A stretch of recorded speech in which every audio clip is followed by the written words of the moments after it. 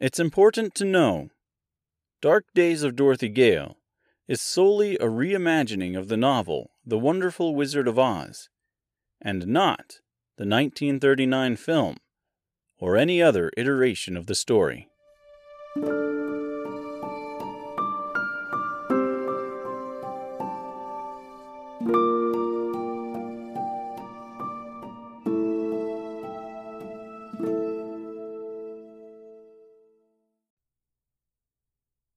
Dark Days of Dorothy Gale, Aftermath, for episodes 16, 16.2, and 16.3, The Great and Terrible Part 1 and 2, and The Wonderful City of Oz.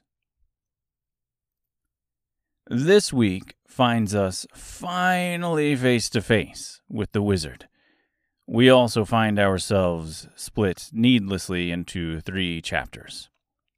Look, when I started writing Dark Days like 6 years ago, I was new to this whole novel thing.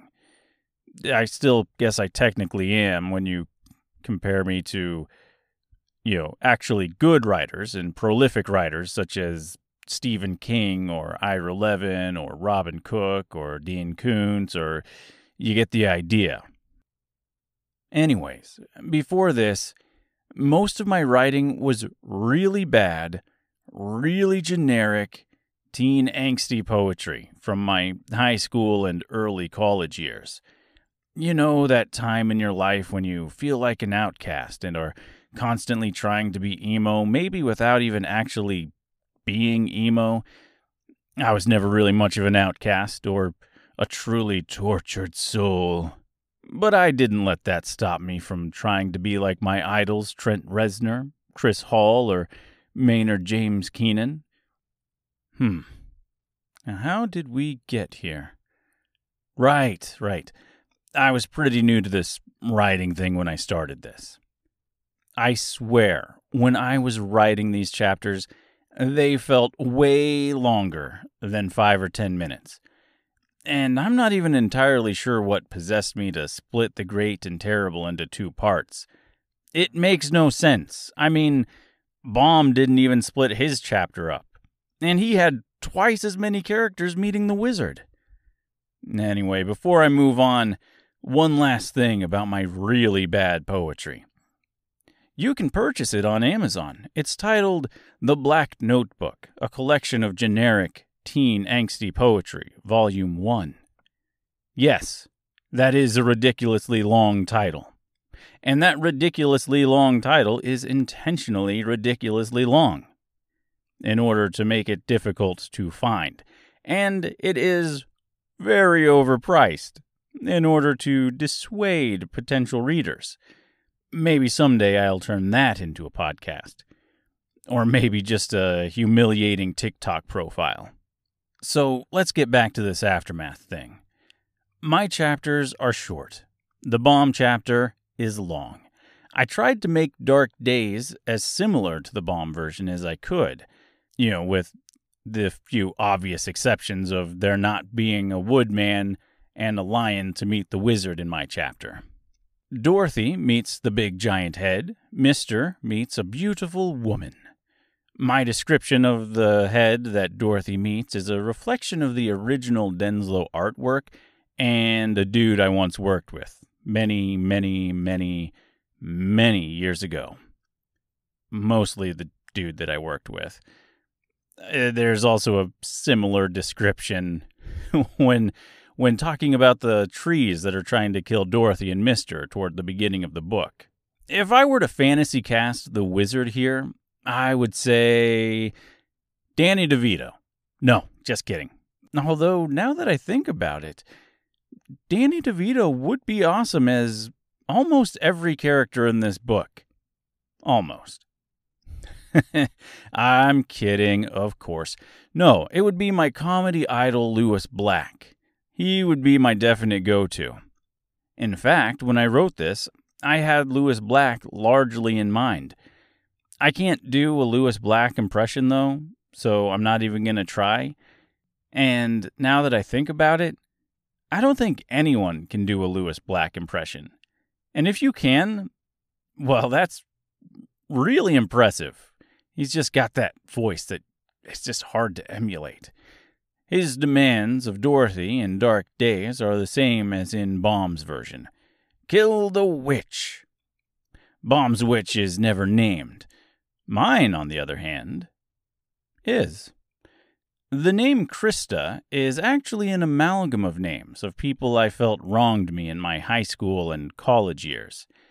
I will leave it at that. In case you missed it, I also threw in some clues as to the wizard's origins in there as well. Mister gets pretty much the same treatment across both books. We do, however, get a glimpse of his personality here. He's a simple fellow, really.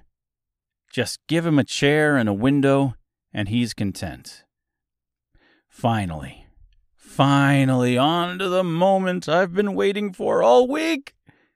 The discussion of the wonderful city of Oz. As I mentioned before, I love this chapter. It's everything the wonderful Wizard of Oz stands for. While the film and many iterations of the story focus heavily on the cloud of green smoke and the giant head, the book offers so much more. If you've never read the book, or this is your first experience with it, you might be surprised that there are many different forms of the wizard. The head, the woman, the beast, the fireball. I think this is one of Baum's best ideas. I don't want to spoil anything, but listen. Like the winged monkeys before, if you have somehow managed to go your entire life without learning the plot twist of The Wizard of Oz, then, well, what have you been doing? I'll say this.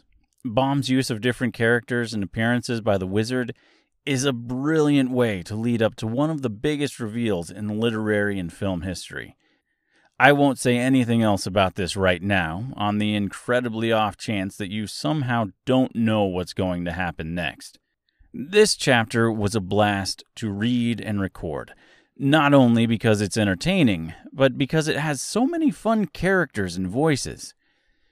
Okay, so here's the deal. I won't apologize for any accent that isn't accurate. I'm not a professional voice actor.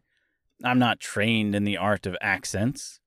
I'm just a guy that tries to mimic voices of actors that he likes. Tries. I will also point out that Oz is not a real place. There is no England, there is no Ireland, no Australia or Boston. So, if my English accent is a bit wonky, or I make a failed attempt at a Russian accent here or there, I'm just gonna go ahead and write it off as an accent unique to the land of Oz. Nobody knows what the different Ozonian dialects sound like. Maybe they sound almost like familiar accents, but not quite. You know, like in that Halloween episode of The Simpsons, where they're abducted by aliens. And they ask the aliens why they speak English. And the aliens then tell them that they actually speak a different language. It just so happens to sound exactly the same as English. So, yeah, that's kind of what you get.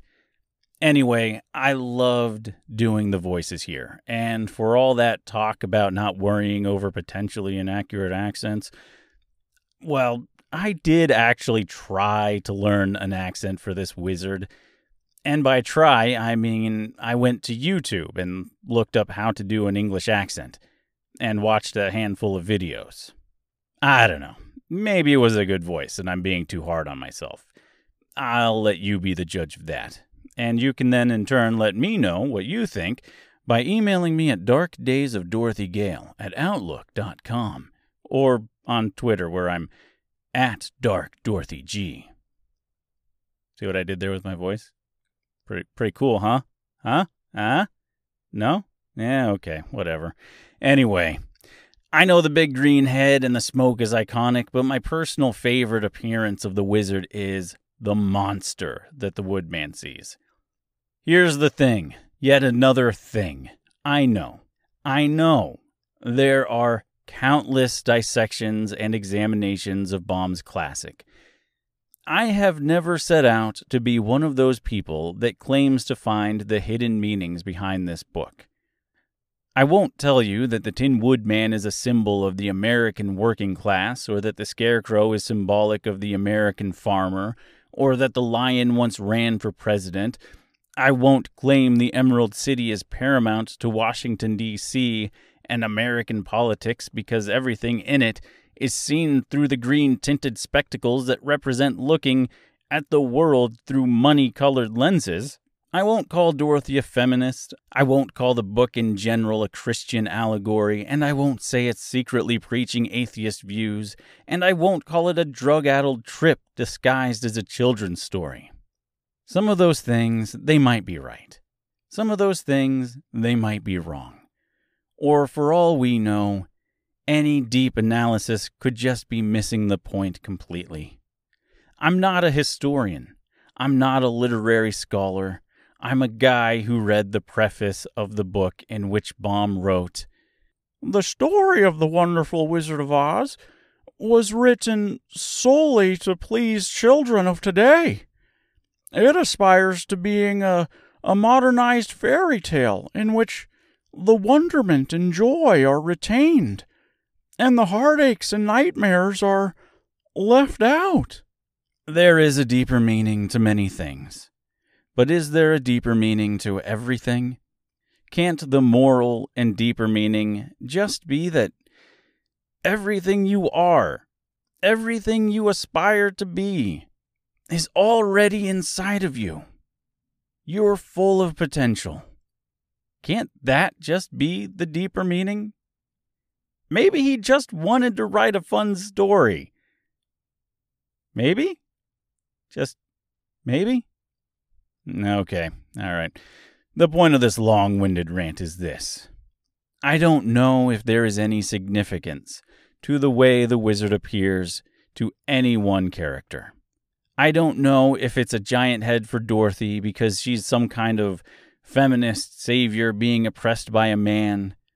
I don't know why the Scarecrow meets the wizard as more or less an angel, or why the Woodman meets him as a giant beast, or what each part of that beast means.